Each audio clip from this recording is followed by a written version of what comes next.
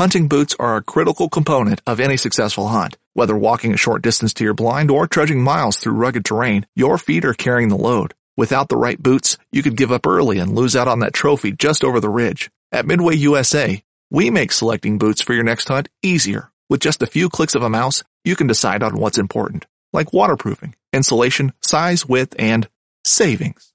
For just about everything for shooting, hunting, and the outdoors, check out MidwayUSA.com. Whether you're just looking to stay warm during a hunt or need maximum concealment, the clothing you wear can make or break a hunt. At MidwayUSA.com, we understand hunting clothing has come a long way with more meticulously crafted camo patterns, advanced scent control technologies, and weatherproof options to withstand the elements. Hunters have to wait until their favorite season, but shouldn't wait on gear, which is why Midway USA offers super fast shipping. When you're ready for your next system, log on to MidwayUSA.com. Welcome back to Victory Drive, everybody. Another weekend, and I appreciate you all for coming in and listening to this fine broadcast we have going on this week. And actually this week we have in Mo Reyes.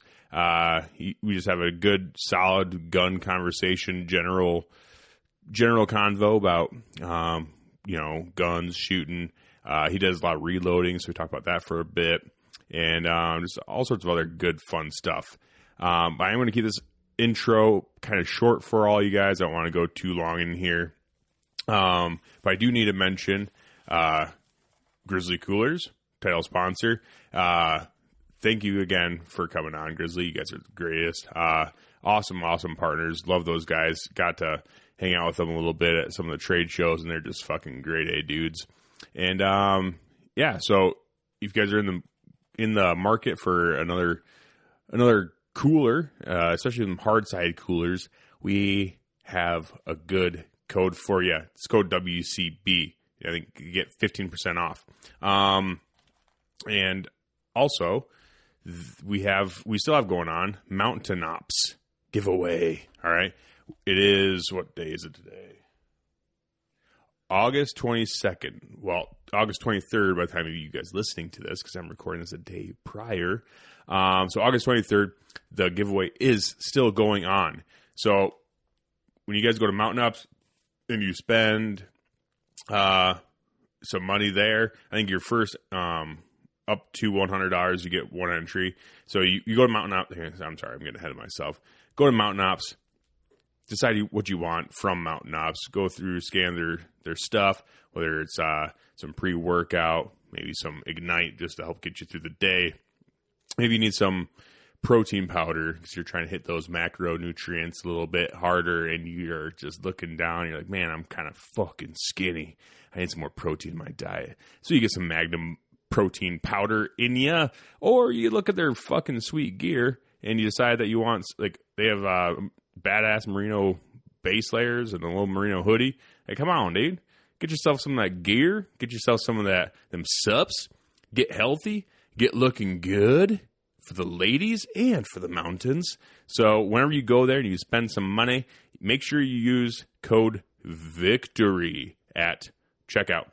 Code VICTORY at checkout or WCB, and you get yourself 20% off, and you get entered for the big giveaway. That big giveaway actually includes a brand new Elite Omnia. Holy shit, that's badass. Cool bow.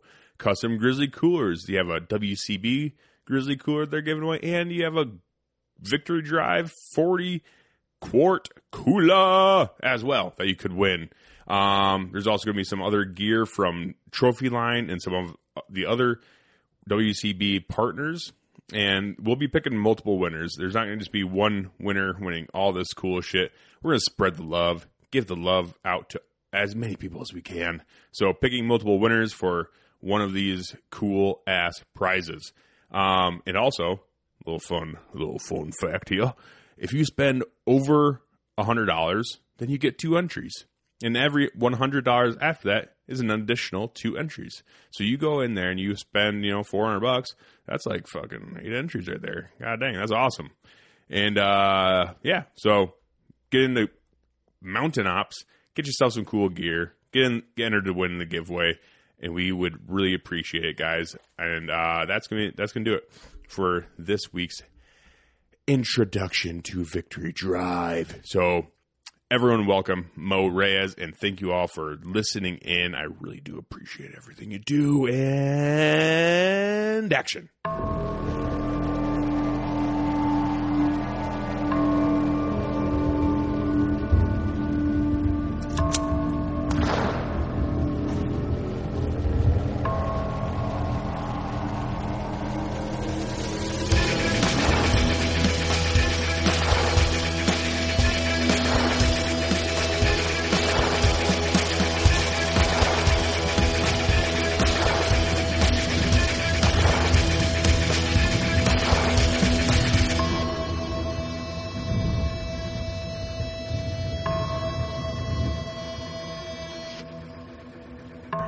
So, have you done a lot of podcasts before?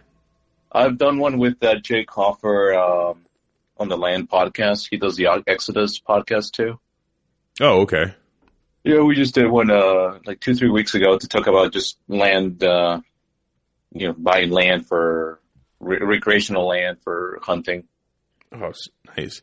You just bought a farm or sold a farm and bought a new one not too long ago? Yeah, so I'm on the third one now, but yeah, I sold the one that Austin used to help me with, and just closed on the new one in February. Nice, that's exciting. Yeah, so got some good deer on the new piece. Yeah. So where are you at, like state wise? You don't tell me exactly where you're at, but I'm in Illinois, and I live about an hour west from Chicago. I actually work downtown Chicago. I do a little marketing and. Cool. How's that going? Awesome. Yeah. So far, so good. Good year so far. Nice. That's awesome. That's good, man. Well, so I guess we can get started if you want. Yeah. Yeah. Okay. Yeah. Whatever you want to touch on, I'll let you lead the conversation and just guide me. Fuck yeah. All right. I already hit record a little while ago. I like to just kind of start recording in the beginning, just kind of get everything running, Sure. rocking and rolling. So I guess we can just start with, who you are, kind of your background a little bit and what you do and all that good stuff, if you don't mind. Yeah, no, sounds good. So, Mo Reyes, I've been, playing around with firearms and all things hunting for the past 10 years, which isn't a whole lot compared to a lot of guys who started when they were a lot younger. But for me, it's been pretty much all about, how can I catch up to all, not other guys who are out there, but just like, lost time, and how do you get really good at something when you started in your late 20s. Mm-hmm. So I've been, and I've taken a similar approach to hunting, just like surrounding myself with people who have been really successful, people who have done it for a very long time. I think in the firearms world, it's a lot easier to find people who are obviously well trained in different areas. So Illinois is surprisingly, it's a good place to find instruction, even though we have pretty highly regulated firearms ownership in the state. But beyond that, like I mentioned to you the site formerly the Blackwater training facility. It's actually on the northwest corner of the state. Okay. And I've gotten a chance to get out there, get some professional instruction with, and I can get into the details about that later. Mm-hmm. But professional instruction there. A few other clubs in the area. I belong to the Aurora Sportsman Club, which is probably the largest shooting range in the northern Illinois area. They have multiple, it's all outdoors, multiple bays, no restrictions in terms of how fast you want to shoot. I mean, I've seen guys that are shooting, 50 cals. I've even seen some guys shoot cannons out there. So it's really? Yeah, it's pretty, awesome. Pretty wild, the kind of stuff that you see out there. So, happy to dive into any of the topics. Yeah. Because the very first first thing back in when was this? When Obama introduced the assault weapons ban, that was the trigger. That was the trigger for me to, no pun intended, to get into firearms because, my wife and I were chatting about it. I'm like, you know what? Like, I've always had grew up playing video games, lots of, Modern Warfare and all that kind of stuff. Mm-hmm. But at the time I was like, this is the time to do it before they take them away. Like, you got to get them now. So her and I went out and got our what do you call that, void card here in Illinois. Got a P226, and then started getting some instruction. So both of us started shooting at the same time.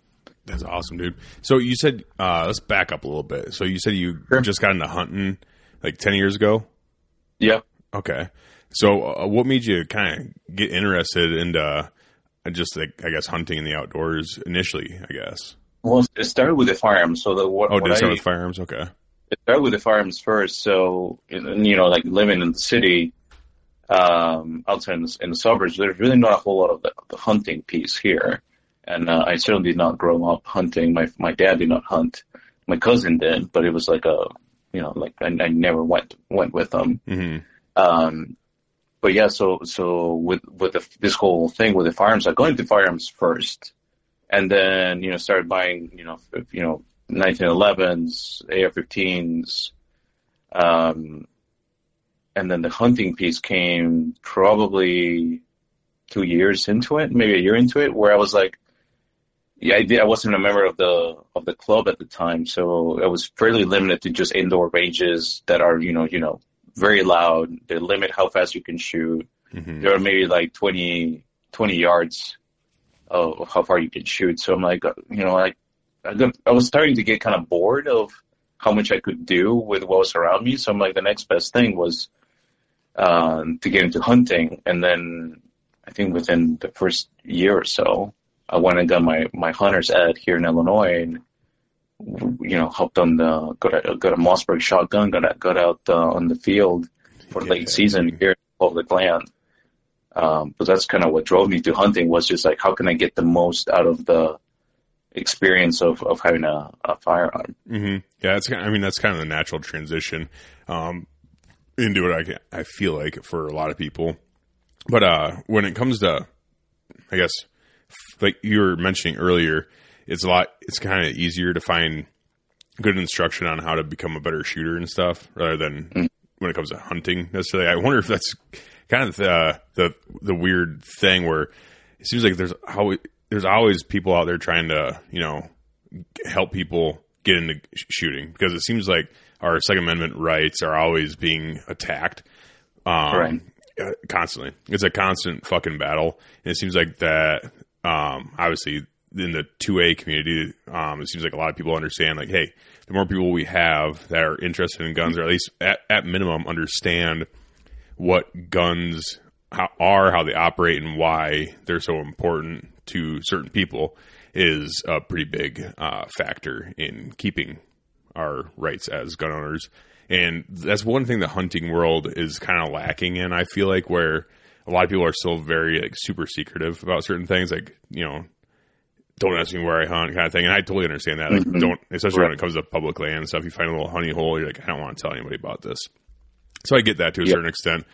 But it seems like in the hunting world, there is a sect of people that are trying to keep it, I guess, small, right? Yeah, I'm hearing more and more about that. Like, different personalities in the hunting industry have started to chime in and said, that now, especially around people who focus on public land, are talking more and more about how public is now getting pummeled with a lot of people and not necessarily being that supportive of it. Right. And I get that. I totally understand, especially when it comes to out west, when there's, millions upon millions of acres of public land out there, and people that grew up out there as a young kid, like, let's say 10, 15 years ago, they're very used to having their own little range, Right. Like, if I go out here, nobody ever goes back there, and that's just kind of my spot. And then with the new technology of Onyx and all these other different hunting, I guess, influencers or social media and stuff blew up and non-X and all this stuff, right? So people are starting to get out there and stretch their legs out a little bit more and get into these spots that were historically limited to just a few people probably. So it wasn't very crowded, and now it's starting to get more crowded. But I also think that's to an extent because we are losing, public lands in a couple different battles. And that's one thing, one fault of like the certain Republicans that they're kind of adamant about selling off some public land in order to, whether it's to oil companies or logging companies or something like that. But it does seem like they're trying to, they are selling off some public land, and it's not really great that's definitely not good for hunting, but it is getting crowded, and I don't necessarily know how to fix that besides getting more people into it and getting more people more frustrated at the fact that we don't have as many places to hunt anymore. So then maybe we'll fight for more, right? Like that. Yeah, no, I think you're right, and I agree. I've heard more about this pushback out west than I have heard over here in the Midwest. In the Midwest, we're just used to not having land. We're just used to not having a shit ton of public land. Yeah. It's all the Westies that have millions upon millions of acres of public land. They're like, fuck, I saw someone today when I was out hunting. That sucks. We're just used to seeing people because we don't have much. I think that you're right. I think that's what. But I'm sorry. I think I cut you off. No, I was agreeing with you. Yeah. Okay. Yes. But yeah, I don't know. That's just my little spiel on that. But so you got into guns first, and then led into hunting, and then you've been kind of on this road for the past 10 years or so. So that's right. Yeah. Okay. And then for a full-time job, you do marketing and product development in the alcohol space. Okay. And have you been doing that for how long? Have you been doing that for? Same time. Yeah. Yeah. Yeah. So I guess did those things correlate at all, or is it just kind of by chance? No, but by chance, and they're completely unrelated. I think the one thing you got me thinking about in terms of exposing people to firearms, and I've taken a couple of people from work that had zero knowledge or exposure to firearms, brought them out to the club and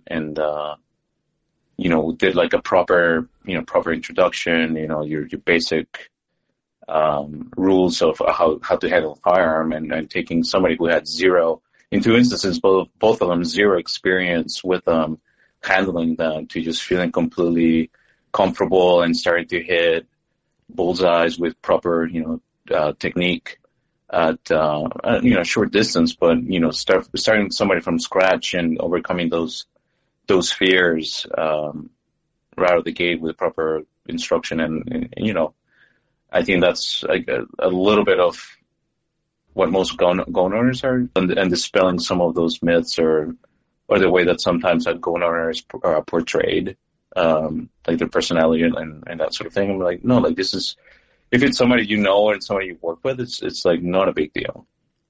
Right. No, I 100% agree. Where the more people you get exposed to it, the less scary it becomes. And I truly believe that the big problem when it comes to like citizens supporting certain gun control measures, I think a lot of it comes from the fact that a lot of people that live in cities just don't understand that in the vast majority of America, especially in rural areas, guns are a tool, and they're used for a multitude of different reasons rather than just, what certain people in the city see as in like mugging and robbery and crimes, I just feel like they see it a lot, and then for one, in the news, and maybe even in person when they're walking around in certain parts of the city, where the only time they see a gun is when it's being used in a crime, or I guess by a cop, which certain people kind of look at as, also just as dangerous as certain criminals, depending on who you ask anymore, it seems like. But I really just think that city mentality or that city view on guns is really what's a hindrance in the gun community, I guess, is kind of my opinion on that. Like, people in rural areas look at guns completely differently than what some city people look at them, you know? Yeah, no, you're right, and I think it's interesting for me because I don't live in downtown of the city. I live in the suburbs, and even out here, it's a mixed bag because I would say it's kind of like a split of, when I go to any of the clubs or any gun ranges around here, like they're full. So clearly there's people who are interested in shooting, learning how to shoot or own firearms themselves.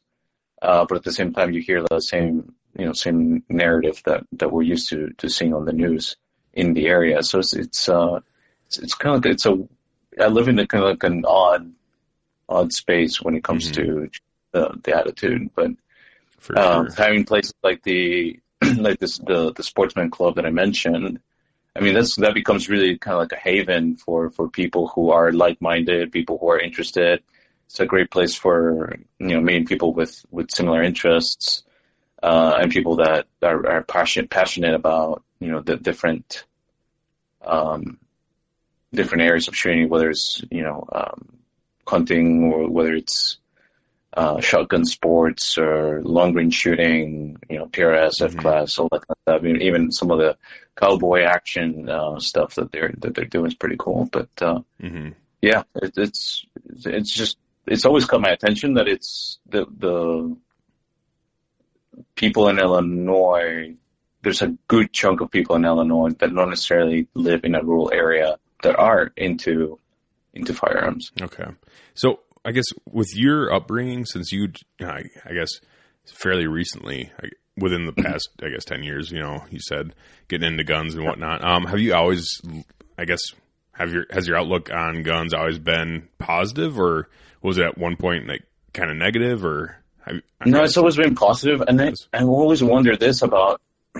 I don't know if it's just growing up with the video games. It's just like there is some sort of like familiarity with firearms. Like it's I don't know. There's something, I don't know if it's annoying to certain people or not, but like showing up to the gun shop and already knowing or thinking that what you're talking about when you're talking about a Glock model or a Sigma or whatever, and being able to understand the differences in caliber and how much or just something as basic as using the appropriate or the right terminology, right? So calling it a magazine versus calling it a clip and like that sort of thing.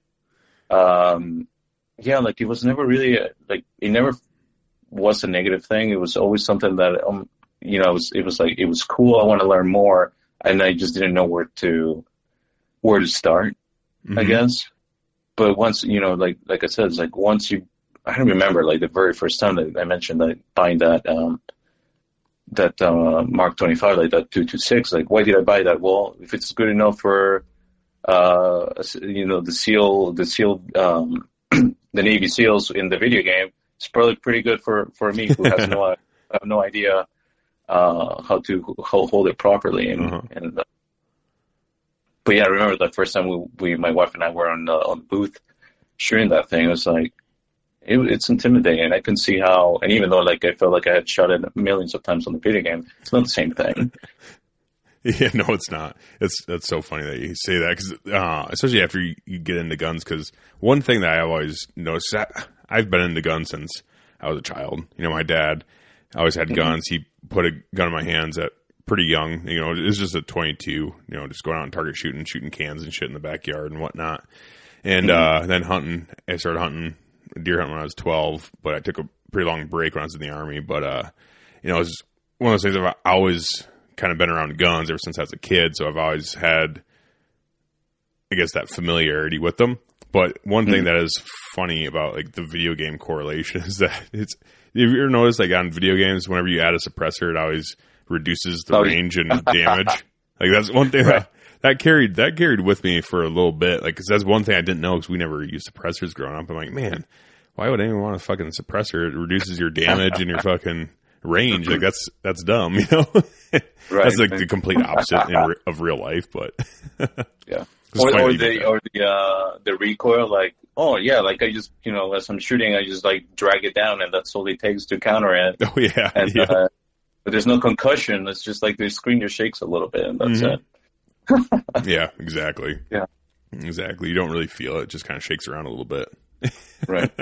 No, that's funny because I played a lot of video games when I was a kid, and then also honestly into my adult years, just being bored and playing a lot of video games with my buddies and shit.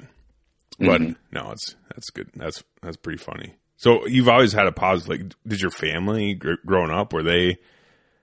I guess no. No, and you know what? Like, now that I think about it, like I remember as I don't know, like must have been like 12 years old or something like that. I remember having one of those Daisy, like with the little CO2 cartridge, and it must have been like the handgun ones, 57. I think it was like a Colt Python, but it was like a gas, dude, like a CO2. I had the exact same one. It was heavy too, and looked like legit. It looked like the real deal. And so I guess when my parents got me that at that age, I'm guessing that they didn't have any issues with it. But yeah, that's hilarious. I had the exact same gun, dude. Like everything you just explained. That was our if there's a raccoon like in the garage situation, or if there's a critter in the garage that we had to dispatch that we couldn't like grab alive, that's what we used. I think it was a beast. It was awesome. Yeah, it was massive and heavy too. Yeah, it has target shooting with it, honestly, just because it did make you feel like you were shooting a real gun. You know, exactly. Obviously, if I had a Colt Python of that size, and I wouldn't be shooting at the age of like 12, 13, whatever, like that. Yeah. But no, that's cool. It was a 6-inch barrel on that thing too. It was. Oh yeah. Big. I would flip that fucker around all over the yard too. And like there's like bad guys going out there and pretend to be Dirty Harry and stuff. You know, that was a different gun as well, but still, it's like, man, I felt so fucking cool with that thing. It was awesome. It was the first handgun that we had as a family. Otherwise, it's just 22s and shotguns.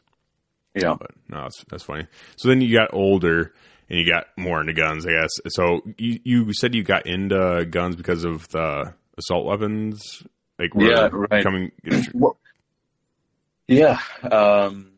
To starting, it was all on the news that was happening. So, and obviously it was the AR-15 was going to get banned. So that was during the later years of Obama, wasn't it? Yeah. Okay. Yeah. I remember the year was what was it? Probably like 2008. Oh, well, I would have been. But yeah, Bush yet, I think, because Obama wasn't Obama. I don't know, maybe it was 2008. Might have been. Actually, he might have been. He might have came in 2008, honestly, because I deployed in 2010. Mm-hmm. Obama was president then, so yeah. Okay, so right around that era. Right around that era, yeah. So it was like very quickly, like what's on the shopping list. So it went for obviously a Colt SOCOM, just standard AR with a heavy barrel, and that and the SIG, like the 226 that I mentioned. I just started there, and then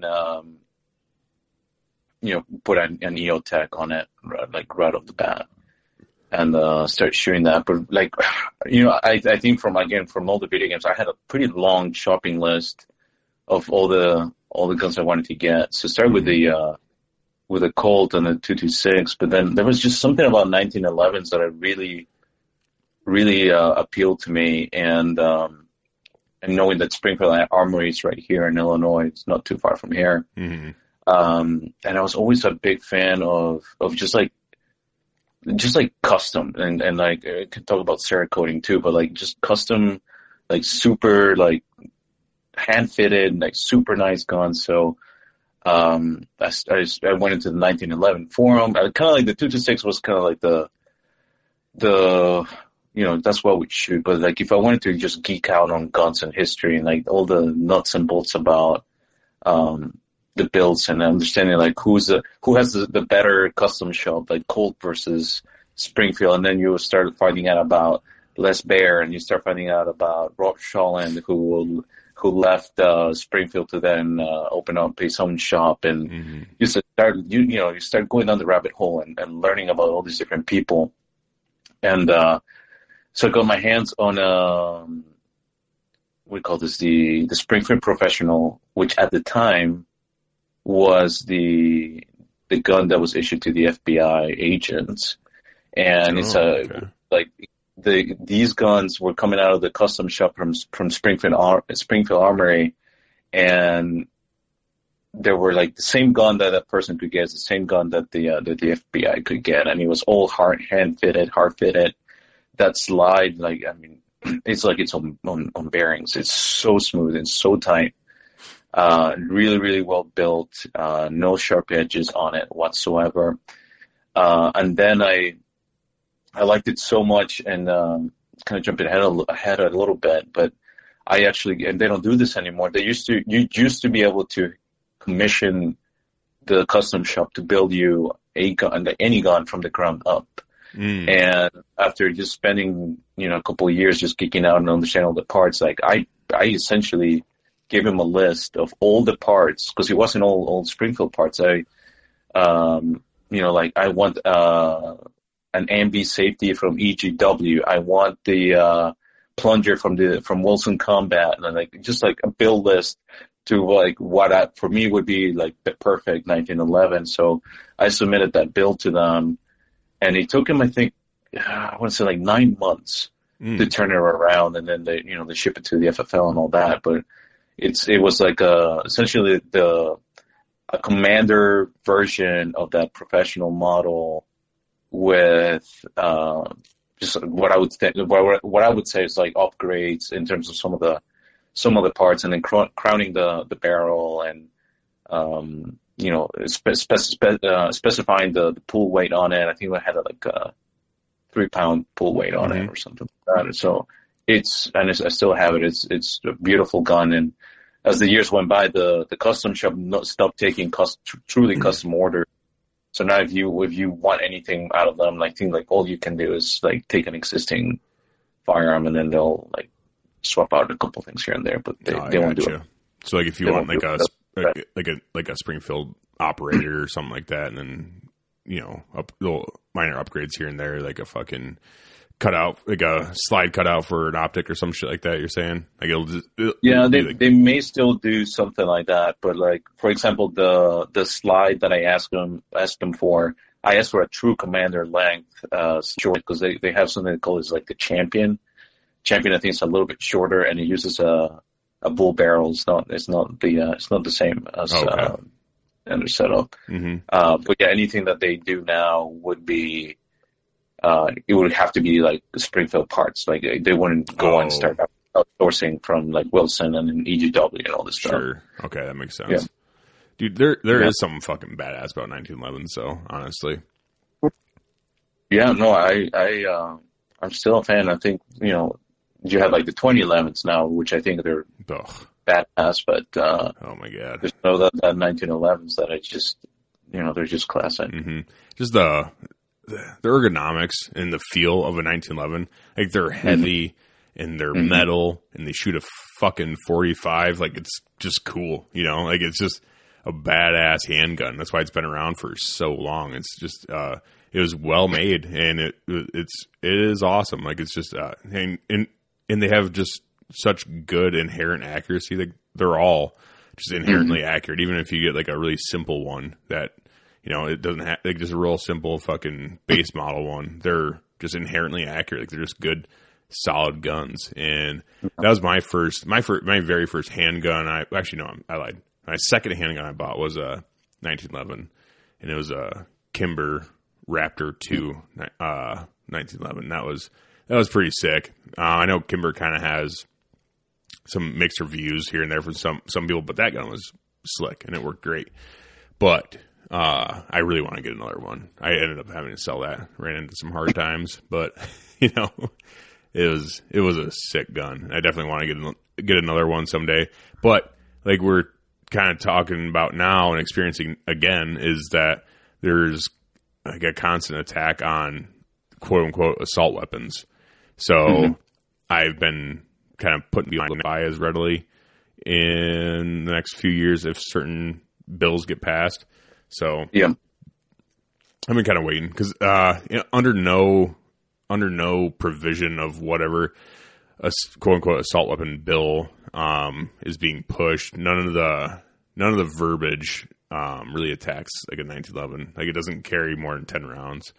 It's not an AR. Obviously, it's a handgun. But like some of the verbiage that these quote unquote assault weapons bans are putting out, they're also trying to limit capacity of 10 rounds, no matter what the gun is, whether it's a handgun, rifle, doesn't matter. They're like, we want 10 round magazines, and that's it.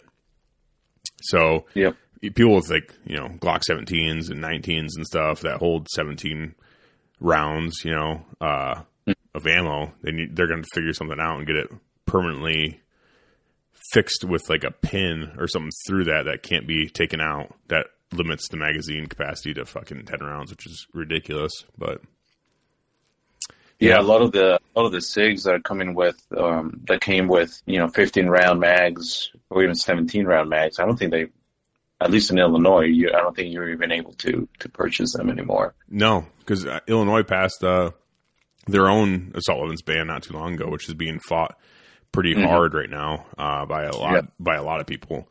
I did a podcast on it with Brian. He's an Illinois resident guy, and he is very well versed in this whole thing, and he follows it pretty closely. But yeah, no, Illinois is kind of crazy as a whole. It's just the whole state's ran by Chicago, and Chicago is ran by legacy Democrats that probably don't fucking crucify me for this, but probably have ties with the old school mafia. It's just the kind of way it is. They never really left. They just got into politics instead of running speakeasies and bootlegging booze. They're just like, hey, we'll legitimize by getting into politics. That's what I kind of think, but that's just my personal opinion on it. But Illinois is wild. Like it, not being able to get some of the, just like, like a 2011. The whole point of having a 2011 is with the modified grip being able to hold, I don't even know how many, 18, 20 rounds in the. Yeah, I think most of them are 20-ish rounds. Yeah. Yeah, so that for example, is like no longer something that I had it on the list to get, but it's not something that I could even get now. Oh my God, they're so expensive. Yeah, they're so expensive. Springfield came out. What? Yeah. Sorry, what happened? What's up? No, I said Springfield came out with their own version of it. Yeah. The version. What was it? The Prodigy DS. Yeah, that's it. Yeah. That gun looks pretty slick, honestly. As far as looks goes, I have not handled one or touched one, so this is not an endorsement of that gun.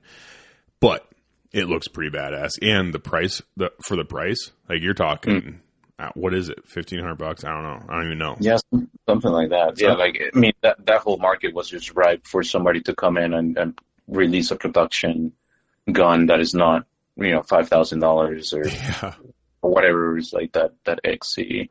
Yeah. The Staccato has. Yeah, how much does the Staccato run now? It's either $3,000 or $5,000 for the top of the line with a compensator. Mm-hmm. Yeah, as I say, that's terribly expensive, and there's a bunch of different 2011 manufacturers out there, but man, Staccato's definitely, they're one of the best. But you're talking. Well, let's look it up real quick. Where are we at here? What the hell are we at here? Oh, geez. Let's see. Buy now. The XC would be the one to look at. Yeah. Let's see. I'm looking at the XL right now. I just clicked on the XL just because it's a random one. Oh, yeah. Here we go. $3,599. When I say $3,599, I mean $3,599. Yep. That's expensive. That's an expensive fucking handgun. And I think the DS is at least half that. Yeah. I'll tell you a story about expensive guns, a couple of stories on expensive guns. So SIG in Germany they make the X5s, and they had been making these guns for a long time. And I think it was like 2017, where there was a ban on importing those guns from Germany. There was still a way to do it. We just had to file a little paperwork, and those who were able to get them over, they would command a pretty hefty price. Because back when SIG in the U.S. was bringing them over, they were like maybe I want to say like $2,000 for a SIG X5 made in Germany. After the ban passed, I think you're paying more like $3,000 to $4,000 for it. Yeah. I had my hands on. You can look this one up. It's the X5 Chrome Carbon, and it was the most beautiful pistol I've ever owned. And it was hand polished. The grips are aluminum, and they're like shiny as hell. And I never shot it. It was just like so pretty to shoot. And what I ended up doing, getting rid of it. Well, that's the same model of gun pops up on Grownbroker. It's sold for $13,000. Oh my God. And you can look this up. And I certainly did not sell for $13,000 because I didn't know that the factory in Germany was actually shutting down. So these German SIGs are no longer being made because the factory shut down. Jeez. But SIG in the U.S. now has the X5, the new X5, not the polymer one, the full steel one. Mm-hmm. And now they're back like the normal price. But for a few years, it was a crazy market with these German-made SIGs, and that chrome carbon was very hard to get by itself in Germany. So like when you did find it here, and then after the factory shut down, like that was probably the most expensive X5 you could get. Jeez, that's wild. Yeah. That's an expensive gun, but it's really pretty. That's kind of the fun thing about owning guns, though, is that you never, especially when you walk into like older gun shops and stuff, you never really know what you're going to stumble upon, you know? Right. Because I was just, I did a podcast. It's actually going to release. By this time it would have already released. But I did a podcast with the guys from Staggercast. They're Northeast hunters, you know, big buck killers out in the Northeast, New England area. But they run a lot of Remington 7600s, you know, pump action 30-06s and stuff. And he was saying, like, man, they can't find them out there. Like the old Remington 7600s, they, you know, even old beat up ones, they're selling for, you know, $1,500 to $2,000, depending on where you're looking, if they have them. And it got me thinking, like, fuck, dude. I didn't know that because my local gun shop, I saw one in there for like, I want to say it was like $600-700. And I was looking at it, I'm like, man, I should buy this fucking gun because that'd be pretty cool. And I didn't. I should have. Because I could have sold it's crazy. You always find like all these like little gems that are like, there's like this little pockets of like niche guns that people like, if you know about it, like you know exactly what you're looking for, but you know there's like that example is a great one of like I had no idea about that, but yeah, I totally believe it. Like it's the same thing with you know like pythons. Like there's well actually the you probably have heard about this, the oh my gosh, Colt had a short run of 1911s that went to the Marines that were Cerakoted, and the Cerakote was just chipping off, and then they decommissioned them fairly quickly. And now those guns, I mean, you go on broker try to buy one of those, especially the ones that even the ones that are decommissioned that have a big X on the slide they're going for, I want to say like $5,000. Some people are asking for like $8,000 to $10,000 for those guns. Jeez.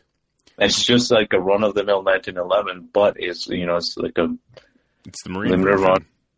Yeah, it's a piece of history. Yeah, it's got US-7C on the side of it probably. I'm sure it's got a globe and anchor somewhere on there. So yeah, exactly. Yeah, that's one thing the Marines are really good at. Like I think the Marines in general pay less than other branches, and they get I don't think well, I don't know. I guess they get stationed in places like California and shit, so that's not too bad. But I don't know. They get like a bunch of hand-me-down stuff, but you get the title of being a Marine, and they got like cool symbols like the globe and anchor and a bunch of history and shit that they get all hyped up on and stuff. So it's kind of funny because like when people want to be Marines, it's like they want to be a fucking Marine. There's no talking them out of it. So there's a lot of rich history in the Marine Corps, honestly. Yeah. So it makes sense, I guess, what I'm trying to say, that they're going to command a pretty hefty price for a Marine Corps 1911. Yeah. I agree. What? I say I agree. Oh, you're okay. How they said, "Are you there?" I'm like, yeah, dude. So sorry, but yeah. So I do want to get to some other stuff before we get off. But you are really big into reloading and stuff, right? That's right. Yeah. Yeah, I haven't gotten into that yet. So that's something I am really interested in. So what made you get into reloading, I guess? Because okay, let's back up a little bit. Because you're into like long range shooting and shit, right? Like PRS stuff? Right. Is that what got you into reloading? Yeah, very quickly find out that anybody who is really serious about that game, like that's what you got to do to get the most out of the rifle. And the thing is, Midway USA brand product designers have one straightforward goal: develop high-quality, technically sound products and deliver them to customers at reasonable prices. If you are immersed in the shooting sports industry and pay close attention to every single detail, you know our products are built right and stand up to everyday use. Who has shooting mats and range bag systems to hunting clothing and just about everything for the outdoors? Log on and shop 24/7 with super fast shipping. MidwayUSA.com. There's a way to maximize the potential of every rifle. It could be, from the cheapest, production rifle you can get to, like top of the line, hand cut barrel that was built just for you with your round and your headspace in mind. And we can talk a little bit about that. But and the PRS game is all about getting.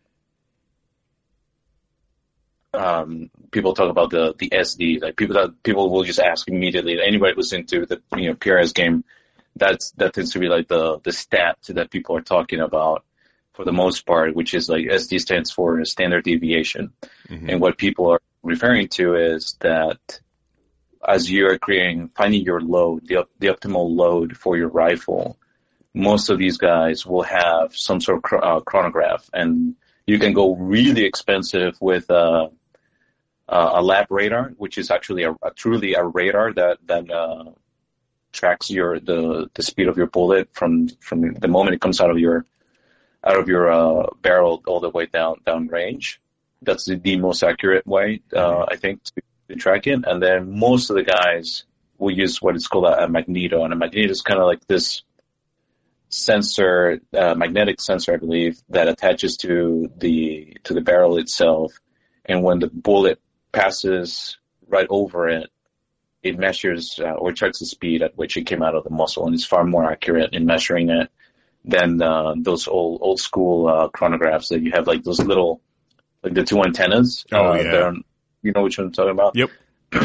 Those are not that accurate, but most people are using this magneto. So what the whole thing, like to simplify it a bit, what you're trying to do is finding the charge weight or the amount of grains, and you can talk about powder and all that stuff, but just to keep it simple, you're trying to find the sweet spot in which the right amount of a certain amount of powder will find they call it like the flat spot, and what that means is that there will be very little variation in how much the speed changes from that load. So let's say, for example, I'm loading 308 with 168 grain bullet, and let's say I'm putting like 42 grains of I'm just going to say Varget as one of the powders. Mm-hmm. So I know, and another thing that people use is there's this program called Quick Load. And Quick Load is a software where you input all the stats of like your speed, your powder, your seating depth, your everything that you can measure, you can enter in the computer, and then Quick Load will give you a prediction of what the speed will be, and it will tell you how much powder you can put in the case without compressing the charge. Or going or not putting enough in it. So you start from a good place there. So let's start. So like the 42, and you can find that 42 grains in a Hornady manual or an RCBS manual, whatever. You can find that charge as a starting point. So what guys will do is like, let's say they take that 42 grains, and then they'll start. There's so many ways to do this, but some guys do 42, 42.1, 42.2, 42.3, etc. So you'll create like, let's say, 5 to 8 batches of rounds with that amount of charge, and then you'll run them all through the chronograph. So let's say at 42 grains, the 5 bullets that I shot, somewhere coming out at like, let's say somewhere coming out at like 2,800 feet per second. And then some of them are like the lowest end will be 2,800 feet per second. And then like the hottest one, even though they're all 42 grains, the hottest one came in at like, 2,850 feet per second. So what you're looking for is a batch of rounds that had the least amount of spread. And so the least amount of spread, that means that the speed stayed very consistent. What you're trying to achieve is that every single round comes out of that barrel at the exact same speed, no matter what. Okay. And then the data that you put into the software just tells you which of these batches is the one that does the job best, and that's where guys tend to get started. So if you're trying to get into reloading for that level of precision at long range, you're looking at spending a lot of money just in equipment, right? Because you need some guys spend easily $1,000 just on a scale. And we're talking like scientific lab grade scales that can read that point of a grain, tenth of a grain, precisely over and over again. And some guys go with some that's a lot cheaper, like $50 for a little scale that can get you there. But like if you're playing that PRS game, you're really going to have to get into the scales, having a special powder that a powder scale that throws exactly the same amount of powder every time, so you're not doing it by hand. So yeah, there's a lot to it, and it sounds pretty complex, but it's something that you have to. I took a class from somebody who does this at the club. He's an NRA instructor on reloading. Oh, okay. So that's how I learned all of this. Like if I was going to start this from zero and I just went and grabbed a manual, it would be not only intimidating, it could potentially be pretty dangerous, because you could, if you mess something up, or like something as simple as this happens often. If you were to put 2 charges, like just by mistake, you dump twice the amount of powder in a 9mm case, that thing is going to blow up your slide. Oh yeah, for sure.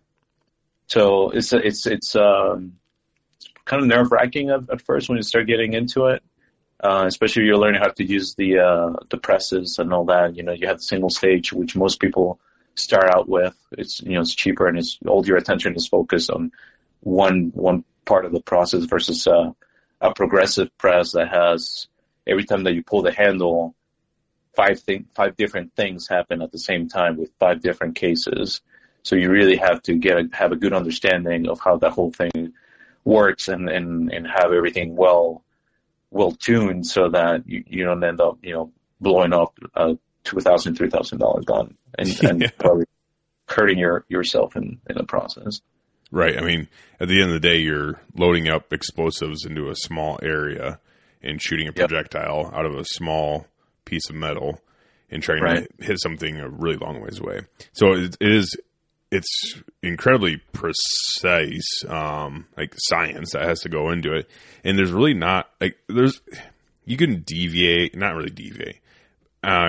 You can experiment and do your own thing within the confines of the parameters, but generally as long as you stay within the confines of the parameters, and when it comes to pressures and all that stuff, then you can really tweak those bullets and charges and stuff. You can really tweak them quite a bit from like factory, right? Oh, for sure. And then the thing, what happens there's cheap Tula ammo or like Wolf ammo, hell yeah, steel case and all that stuff. Like, what's the difference between that and something that you hand load? Well, there's probably a significant variation in the amount of powder. Like, it's still safe, but it's not the same amount of powder in every single case. Or how deep they seating the bullet at the factory. There's probably some variation there. And I think that's the name of the game. Like, you want everything to be consistent. It could be, whatever the measurement is, but it has to be the same in every single round, because that's what's going to give you that repetition and reliability. And so a lot of that factory ammo that is on the cheaper stuff, it just has a ton of variance across multiple things, not just the powder, but how much the bullet is seated in there. Even the bullet itself, like the variation of how much one bullet versus the other, like it could be 1 or 2, 3 grains in difference. If I go out to the store and buy a box of Hornady AMAX, or not even AMAX, the ELDs that most people shoot, guys will weigh every single one out of the 50 or the 100, and they'll put them in batches, because they're, even in those cases, there's variation of a grain to all the way to 3 grains in a 168 grain bullet. So they'll set those apart. So like anything that you can measure with components, people will like geek out and like start setting them aside in different batches. So the goal ultimately for them is to build a batch of rounds that are essentially identical from one another. Yeah, no, I mean, that makes a lot of sense, especially when it comes to factories. Like you're talking about mass producing this shit. So, there's going to be some variation, there's some variation in everything that comes from a factory, just because they're focusing on it. And there's some high quality factory ammo out there, like certain lines of like Nosler, they put out some really high quality, factory ammo, but they're still going for quantity. When you're hand loading, you're specifically loading each round for 100% quality, and what your specific gun and how it shoots and what it likes for bullet weights and powder charge and all that kind of stuff. So you're really dialing it in, so you're getting ultra accurate and ultra specific. So I could definitely see like some guys noticing some pretty big variations, like 3 grain variation between bullet weights seems like a lot, but when you think about it, like how much is 1 grain? It's not that much. So just a little bit of material left on the bullet when it goes through the factory. It's like, I could see how that'd slip past, quality control and get out there and, and honestly, I don't know. I'd probably say most shooters probably wouldn't notice the difference in what they're shooting, when it comes to factory ammo and stuff. In all honesty, like their shooting technique and stuff probably isn't where it needs to be to really notice, like if factory ammo is off, I guess. Yeah, you're absolutely right, because one is how is the gun even built? Like if you have a mil-spec trigger that is super gritty and it's like an 8 to 10 pound pull, that's going to be far more disruptive to your accuracy than the ammo. Yep. In my opinion. Oh, 100%. 100%. And, a really good shooter can get past a mil-spec trigger and still shoot pretty decent. But, man, you got to fight through a lot in order to keep it on target. And, because those it sounds cool, mil-spec, but they suck. Like, honestly, when people say military grade, after being in the military for almost 10 years, it's like, when people say, like, military grade, I'm like, ugh, that's going to break, Right. or Yeah, maybe it kind of sucks. But some of these PRS triggers, a lot of guys shoot trigger tech. I mean, you're talking in a Remington 700 action, like a 1 ounce pull on these things. Like and you can adjust it, right? You can make it a lot heavier, but it's essentially you can make it a hair trigger where you have the least amount of input on the rifle, and if you have a kick-ass barrel, kick-ass action, and a kick-ass trigger, and you have the right ammo for it, you really are going to maximize the potential that setup has with a trigger that is that light. For sure. Yeah, I mean, I've shot some guns where it's like you fucking look at the trigger and it's going to go off. It's so light, it's crazy. But I don't know. I like, what weight trigger do you like on your like precision guns? Do you like a super light trigger? On the bolt action, I like really light. Do you? And then on the, I don't know, for some reason I keep coming back to. I built a 308. I put together a 308 gas gun from scratch. It's actually a Zeb. Nice. Upper and lower. But I like that one to go a little bit heavier. And I think maybe something about just it being a semi where you have a little bit of,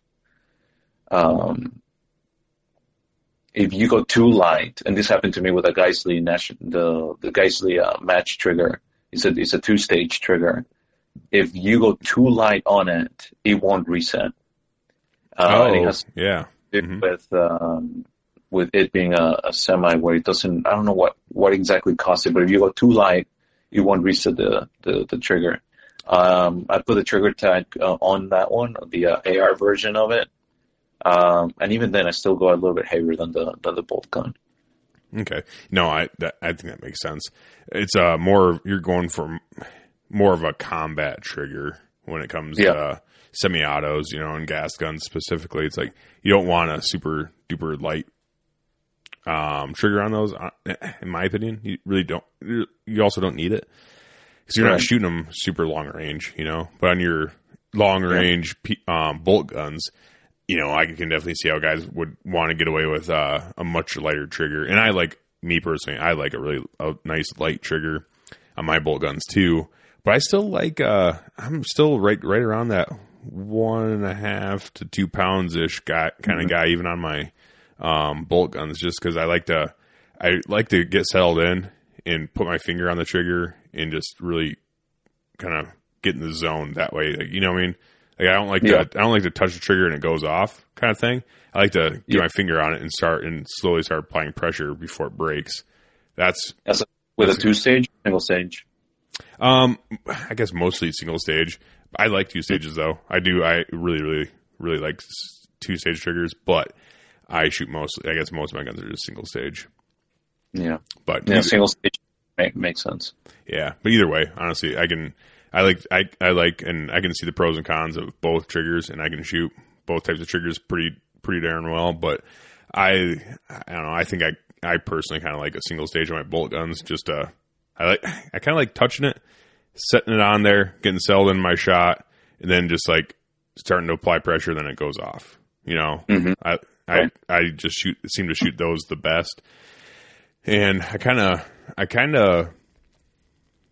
kind of look at it like archery when you're shooting a hinge release. You shot hinge releases before? Yep. Yeah. So like back tension, hinge release type situation there. Like I look at those almost as being like a 2-stage where you're fucking pulling back, and then you're like, okay, here we go. I'm pulling through, and then you hear the click. And you're like, okay, here it goes, and it just kind of goes off, and it's supposed to surprise you. That's how I look at like really nice 2-stage triggers, and then the single-stage triggers are those really nice, finger caliper releases, which is what I also shoot at my compounds. I don't shoot hinge or tension releases, I guess, but I don't know why. I've always really liked to put my finger on the trigger, kind of start going through and that's when my shot process really starts. So with rifle shooting, I kind of just do the same thing. Once I get on target, get the target in my reticle, get ready to go, get it on target, and then settle in and get the spot on the target that I'm trying to hit, and then that's when my shot process really starts. Let me ask you, when you're looking through the scope, are you focusing on the target, or are you focusing on your dot, on your crosshairs? Target. Yeah. No, I'm a target focused guy. I like to, when I'm set up behind a gun, I acquire the target. You know, say I'm out there and shooting a range and there's unknown targets. I go out there with my binos, you know, almost like a NRL match, right? Or a hunting situation where you're glassing with your binos. Then you're like, oh shit, there's a target. Okay. Get your gun kind of situated and ready to go. Then you get down on your gun. Then you find the target in your reticle. And then once I get the target in my reticle and get the crosshairs on the target, that's when I flick the safety off, put my finger on the trigger, and then I focus on the spot that I'm trying to hit. And then the reticle kind of blurs, and I just kind of keep the crosshairs on the spot that I'm trying to hit on the target. And that's when I, you know, right, and squeeze off. That's awesome. Is that the same for you, or are you different? Are you more of a? No, I'm actually the opposite. I focus on the target first, then I switch over to getting my my reticle, focus on the reticle and put it right where I want it, and then just focusing. I guess my attention then just shifts to the press of the trigger. Okay. But it's almost like a back and forth, is like making sure that reticle is exactly where I'm aiming at. But it's different from when I'm looking at through the bow. When I'm shooting with the bow, it's 100% focused on the target and just blurring the pins. But I'm not letting my reticle blur. Actually, the target blurs when I shoot through the rifle. So it's the opposite from the bow. Oh, okay. Interesting. Yeah, I guess I've always shot my bows and my rifles pretty much the same. That's how I don't know. I never really remember being taught this, but I just remember my dad when I was young, he'd tell me to pick a spot. You know, pick a spot on the animal that you're trying to shoot, and then just stay focused on that spot. And when my dad was teaching me how to shoot, we were, you know, Iowa deer hunting. You know, we're pushing deer. We're gonna fucking crucify me for that, but generally we were shooting deer that were either like jogging or running. Like that's just what we did. And my dad always told me, he's like, hey, you know, even if when it's running, you keep your fucking eye focused on. I don't think he said fucking, but he said keep your eye focused on the spot you're trying to hit on the animal. Bring your shotgun up, and then your gun will just be there, and you're just using your sights as a reference, but you're never losing that spot. So I guess that's how I've always shot, even when it's stationary. I've just always been very focused on that one spot that I'm trying to hit on the target. And then I was just kind of went through stages. When it transferred over to, you know, optics and scopes and, you know, red dots and shit like that in the military, I've still always been that way where I'm focused on the target and then bring my sights up. And my sights will just generally be in that vicinity, no matter what. Those be in that vicinity. And I just gotta kind of fine tune really fast and let her rip, kind of deal. Yeah. So it's just been out. It was always kind of been that way. Yeah, I'm gonna have to try to give that a shot because it's not something that. Yeah, like I because I learned how to shoot with a rifle before I learned how to shoot the bow. I think if I learned the bow first, I maybe would have brought over that same way of aiming, of like focus on the target. Yeah, I feel like I'd get target panic when I focus on the reticle, and not necessarily in the sense of target panic like some people talk. Like, if I can't, I've noticed that I'm kind of anal about certain things. And if I can't get that fucking reticle to stop, then I get kind of pissed. You know what I mean? I'm not comfortable with float, with like pin float or reticle float. And I've been through sniper ranges and stuff. I've never been through sniper school, but I've been through like ranges with the snipers that our sniper section that we had with us. And they talked about, you know, like just letting it float in that spot, just letting it float and being comfortable with that. Like, I'm not very comfortable with that when I'm focused on it. If I'm focused on the target, then I get comfortable with that float because the float doesn't seem as bad. Yeah. If that makes sense. That makes a ton of sense. So otherwise I just get so pinpointed on stopping that movement as much as possible before I let it off. Then I end up getting frustrated. I'm like, okay, it stopped. Goosh, and then squeeze it, and then I flinch because I'm just trying to get the round off or the arrow off really fast. So I'm trying to time it where it's like, okay, now it's stopped. Squeeze it off, and then it makes you flinch, and I'm off target. So I've just been like, if I found with myself, me personally, if I stay focused on the target and just, moving through it, like I think, what's his fucking name? Joel Turner. That's a shot IQ guy, right? Yeah. Yep. Yeah. So I think he's talked about it before, and that makes a lot of sense in my head where he's like, it's like you're moving through that stage, moving through that position, or moving through that room of the shooting house, wherever his big analogy is on that whole thing. I've always kind of done that in stages where it's like, okay, target acquisition, get the target in my reticle. Okay, find the spot on the target that I want to hit, bring the, crosshairs to that spot, and then move through it. And once it's on that spot, once my reticle and everything's lined up on that spot, then I move through the scope and onto the target. I focus on that specific spot that I'm trying to hit. And everything else is a little bit blurred, but I've already done that. I've gotten everything lined up. Now I'm focused on that spot on the target, and then I'm going through my execution. That's right. Yeah. So, I don't know. This is how I've kind of generally always shot, and then I never was able to really put it in very good words until I would listen. I did hear Joel Turner talking about that. I'm like, dude, that makes a lot of sense. That's pretty much how I've been kind of shooting, just not in the right. I did like a form of that. You know what I mean? So, yeah. Yeah, no, I think the way that you described it just now, I think a lot of guys can relate to like that uncomfortable feeling of not being able to keep those pins or that reticle steady. Yep. Yeah, because I've heard Levi Morgan talk about that, where he's like, you just got to be comfortable with the pin float. I'm like, dude, I'm not comfortable with that. I'm not good with watching that pin move around. But when I'm focused on the target, when that sight kind of blurs, it doesn't seem like it's really moving that much.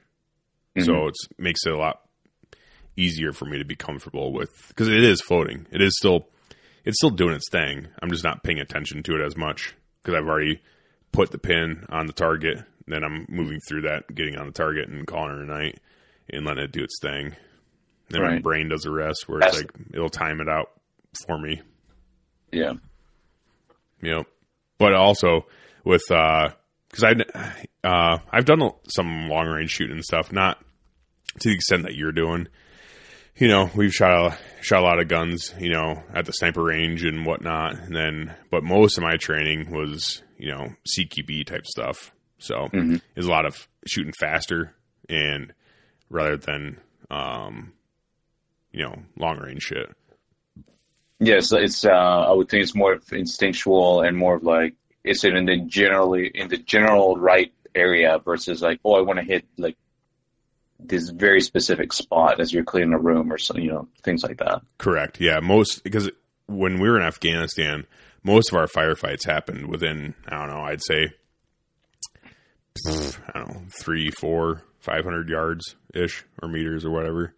That was generally the distance. Like they really like to get us kind of close, and then we would have to go from there. We'd just suppress a fire, or okay, they're shooting us from over here. Let's suppress that spot, and then if we see something, then we direct and try to be a little more accurate. But generally, it's like hey, suppress a fire on this spot, get fire superiority, then maneuver on them.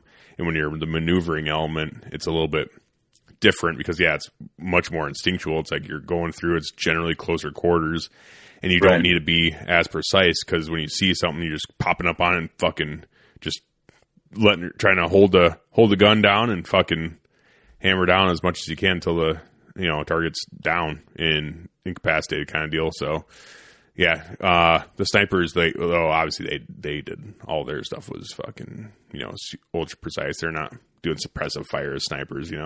It's like you're picking your shots because you don't want to be picked off in your hide and whatnot. That's why the infantrymen are down on the ground, fucking drawing the fire kind of deal.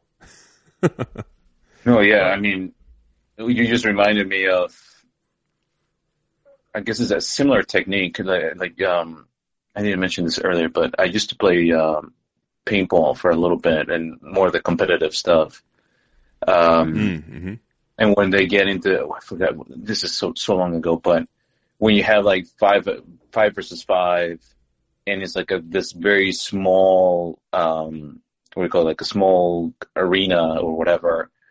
Like, I remember it's like you're just shooting volume. You're trying to suppress the other side so that your buddies can maneuver and flank them. And it was less about precise on like, I want to pop him in the head. It's just like, I got to keep him behind cover so that my buddies can maneuver. Mm-hmm. Yeah, for sure. The way they use. Let's see, pretty damn accurate. Paintball is very similar to, combat in that sense, where it's like that's what you're generally doing is you're trying to gain. The biggest thing is you're trying to gain fire superiority, and the only way to do that is with overwhelming fires, i.e., a shit ton of bullets downrange, more bullets than they're putting downrange. So then the enemy has to keep their head down rather than firing their weapons. They have to keep their head down because there's so much shit going on around them, and they can't concentrate. Right. So we needed, as a fighting force, we had to be able to acquire targets and suppress targets as fast as possible with, like I said, overwhelming fires. That's why, as a scout sniper element, we had a lot of firepower at our disposal when it came to small units. Like we had 2 machine gunners, 2 grenadiers, squad leader, and a team leader. That was our squad makeup, and that's a lot of firepower for a small amount of people. Generally in a normal like line company or line unit in a squad, you have you have more people, so I think you still have the same amount of grenadiers and maybe a machine gunner or something like that, but you have a few more riflemen in the mix as well. But we have generally the only quote unquote rifleman we had in our squad was our squad leader and team leader, and that's because their main objective was directing fires and having command and control over the element rather than obviously they shot, but their main objective was making sure that we were all doing our jobs before they were firing their weapons, kind of deal. You know what I'm saying? So it's just a different situation. So my training background did not necessarily wasn't necessarily long range precision shooting all the time. It's just we definitely did a lot of that, but maybe we did a lot more than like regular line companies, but that wasn't really my forte in the military. My forte was blowing shit up as a grenadier and shooting fast. So, right. But, well, I mean, and it's amazing, right? Because I'm talking about, playing around with the long range stuff, but it's like, well, nobody's shooting back. Like you're really in the real shit and like the thick of it, and always it's a completely different experience, and obviously your life's at stake and your buddies' lives are at stake. So there's no comparison. Yeah, it's just a different situation, It's like, when there's lives at risk, it's completely, you just react differently. But when it's a competition, honestly, a lot of these competitions they're doing pretty damn well with time constraints and trying to get try to make it as stressful as possible. So then when you get to your moment, especially with the NRL Hunter, that competition, have you done any of those? No, I haven't. I'm really interested in it. Is that the one where I think a buddy of mine was telling me about? Is this is it called Mammoth? Is that one of those where they pack up and essentially they're like hiking for miles and miles, and there's like sections where they have to make some really crazy shots, but they're calling all their gear. Is it anything like that? I think it might be similar, but the NRL Hunter matches are very much hunting based, so they're going to be in your most of your targets are going to be within. I've never done any of them, but this is what I've been told: is that most of your targets are going to be within traditional hunting ranges. So you're talking, 200, 300, 400 yards. Then you're going to have some out there at 600, 700, 800 yards. So that's going to be your general. It's not like PRS where they're shooting at 1,000+ yards, right? As much. I think my buddy does has done a few of them, and he said there are some long shots, but generally they're in their traditional hunting ranges.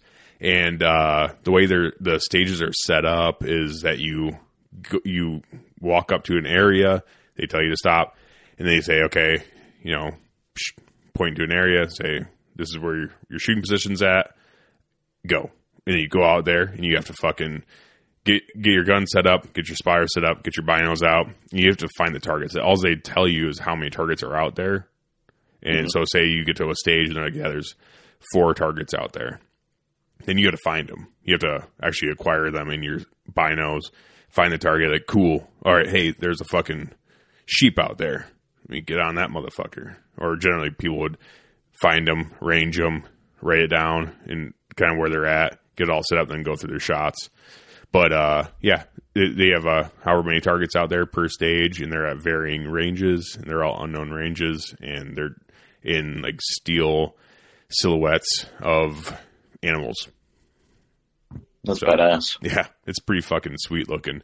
I really want to do one someday because they're obviously the guys that go in there with their and there's weight requirements. So like PRS, generally you want like a really heavy gun, don't you? Yeah. So in NRL Hunter, you can't have.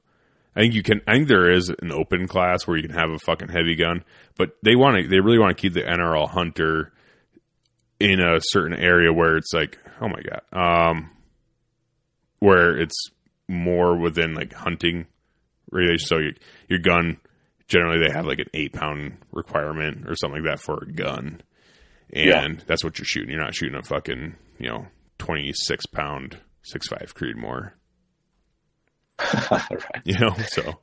Yeah. Well, you can drop $800 to get a carbon fiber proof research barrel, and there you go. You just saved however many pounds on that 26-inch barrel. Yeah.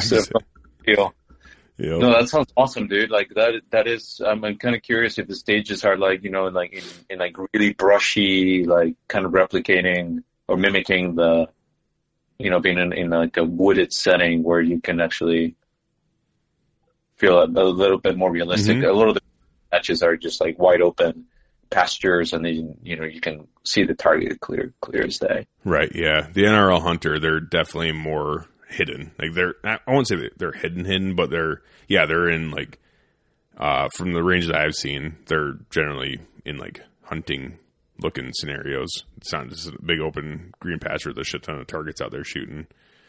So it seems pretty cool. I need to get out there and do it. Yeah, no, that sounds awesome. So, you talk about reloading some. So how many PRS matches do you do a year generally? Well, there's one every month, and starting in March, and it goes through September at the club. I've done the ones that are out of state a couple times, but between the farm, like now that I have the new farm, it's just getting it all set up for season, and doing all the food plots and the planting and all that stuff. It just takes so much time now. Yeah. All these matches are on a weekend, so it makes it a little bit trickier for me to participate in all of them. For sure. I mean, especially when it comes to hunting, because you're more of a bow hunter, aren't you, rather than gun hunter? Like, I'm not saying you have to put your hat on anything, but you're really into bow hunting. I would say yes, because I would consider myself greener as a bow hunter than I am as a gun hunter. Yep. And I just need to give it more attention just because I want to get better at it. I think just the nature of the PRS has gotten my comfort with behind the rifle to a level where it's like, whenever we have our 2 weekends in the season to get up on the tree with a slug gun here in Illinois, like that, no problem. Like I just make sure that my scope is zeroed and I'm good to go. Whereas the bow is just like, this is just one of those things I had to stick with it year round just to make sure that I feel confident. And even then, I don't feel anywhere near as confident behind the bow as I feel like behind a gun. So I think that's primarily the reason why I pay more attention or spending more time behind the bow. It's just that, just to get the skill set up. Yeah, no, I mean, that makes total sense. It doesn't take very much to be a pretty good shot. You know, it takes some dedication early on to learn how to shoot a gun like decent, but in order to keep that up, it doesn't take that much attention necessarily. Once you get the fundamentals down and you understand all that stuff, it doesn't take much for you just to stay at least pretty decent. It does take a lot for you to become really fucking good, but you know, with archery stuff, it takes a little bit more attention, a little bit more, I guess, a little more practice in order to be proficient at, rather than guns.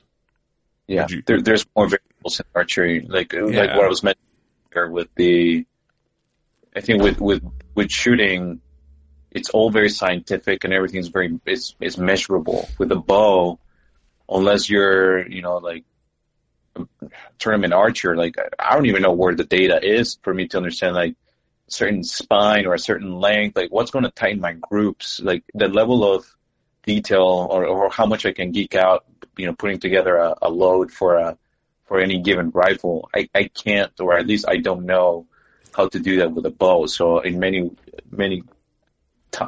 cases, I end up in a situation where the bow is just like, I'm wondering is it the bow that is not optimized like my rifle is, or is it me, or is it a combination of both? So I think that's kind of where I tend to fall when it comes to just feeling proficient with the bow. No, that makes total sense. Me personally, for some reason, I'm pretty fucking good at like keeping. Like, for some people, it takes a little bit longer for them to get back into shooting form when it comes to archery. But for some reason, I don't know. I've always kept up to it, up with it, and I guess in my brain. So it's not been like a big thing for I need to shoot constantly in order to be good at it. But it does take it. There are a lot of variables that go into, because with archery, there's no arrow that's built. You can't just go buy like an Easton hunting arrow fully suited, ready to go for your bow.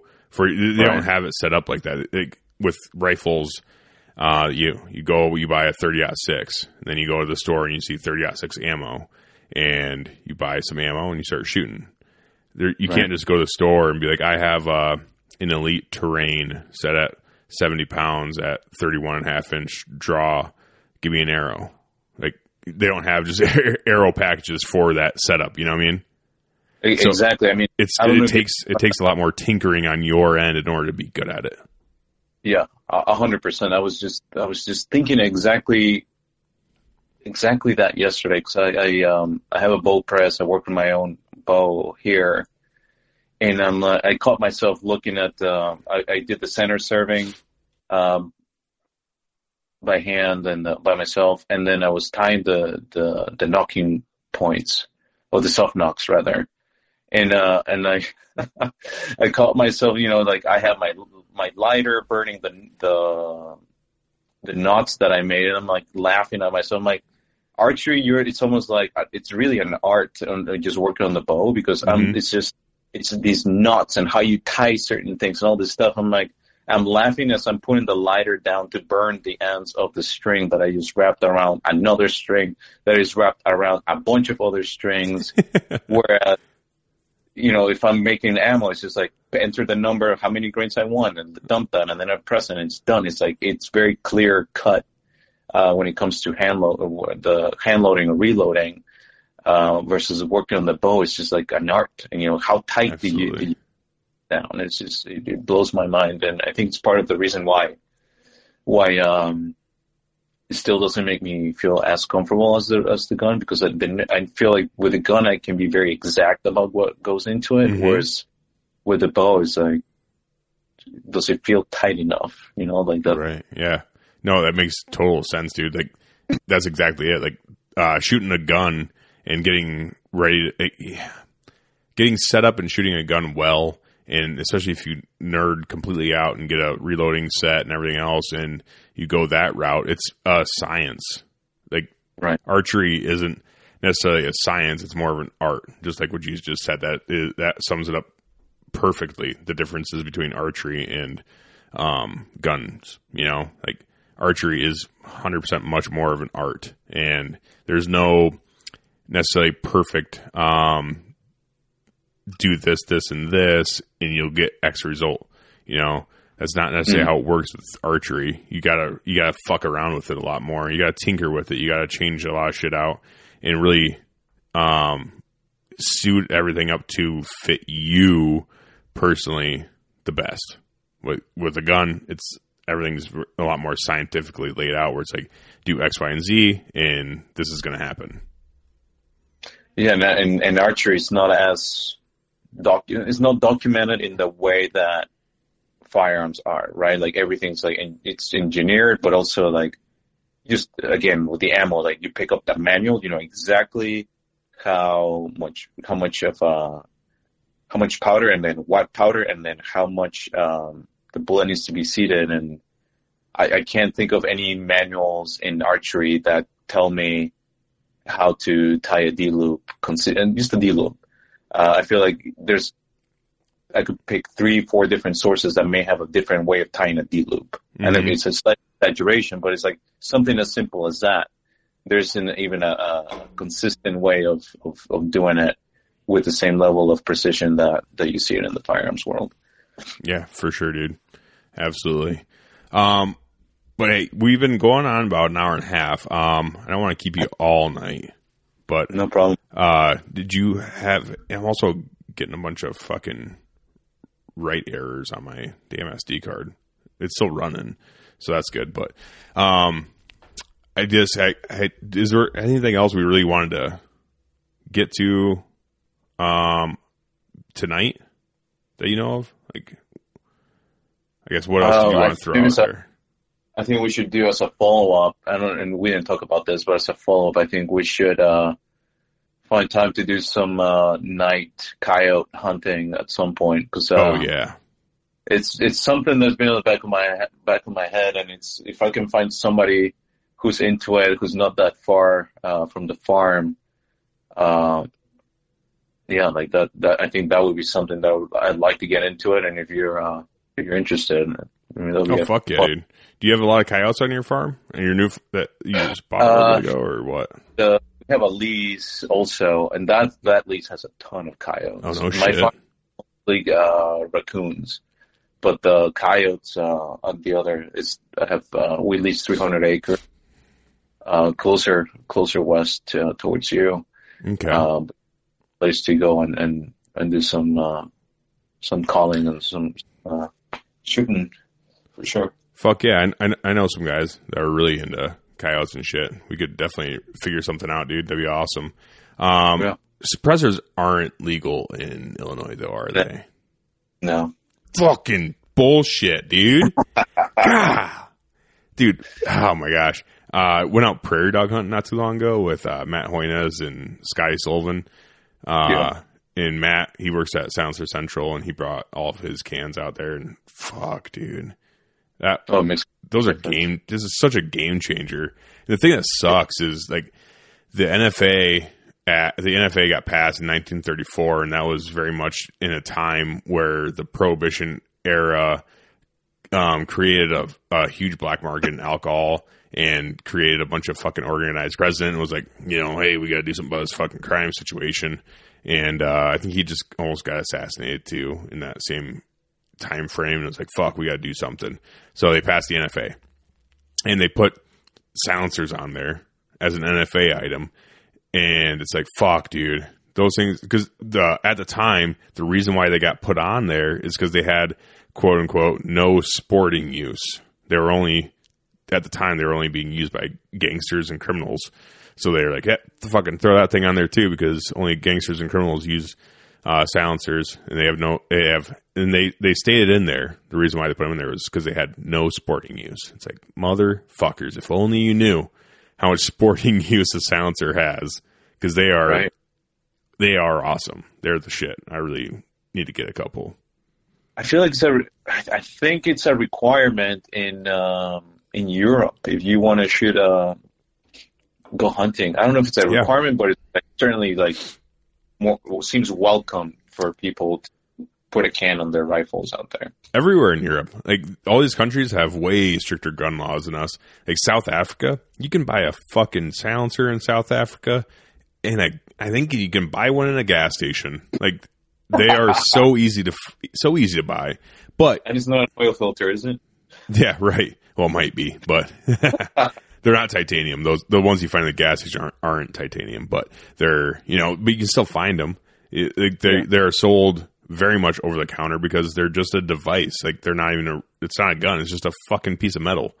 And and they control guns like super strictly in South Africa. I think every gun you buy, you have to have like a huge sheet written out. It's only to you.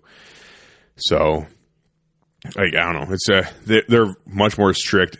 They have much more strict gun laws in Europe than we do, but yet they realize that fucking silencers are the shit, and they have no use until they're on a gun. Like they in of themselves, they're not going to fucking hurt anybody.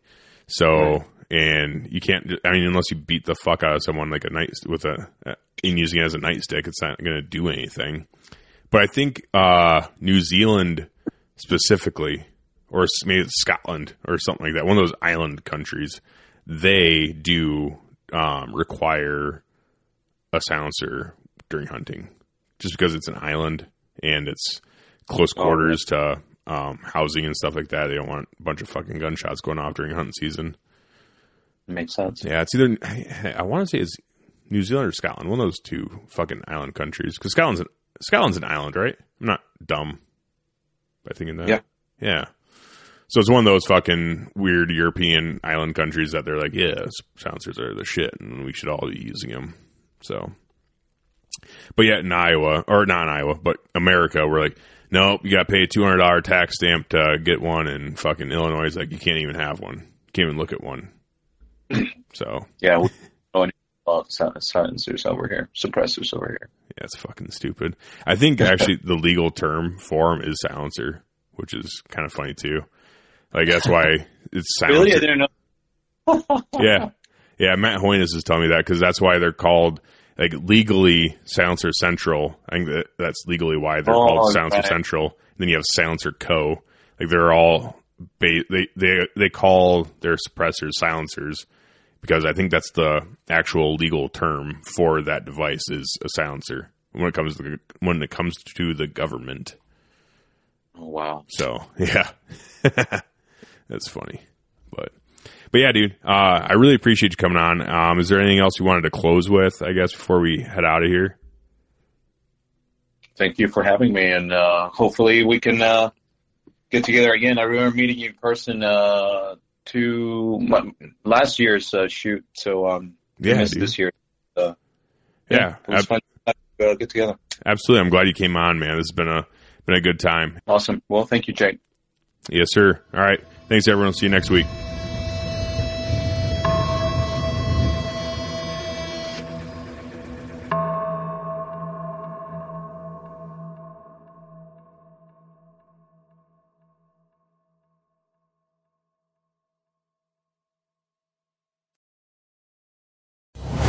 Brave anglers search for the one they call king, but who will take his throne? Tune in to Waypoint TV's Battle for Silver, Saturday, May 18th from 12 to 6 p.m. Eastern. Presented by Abyss Battery. Waypoint TV.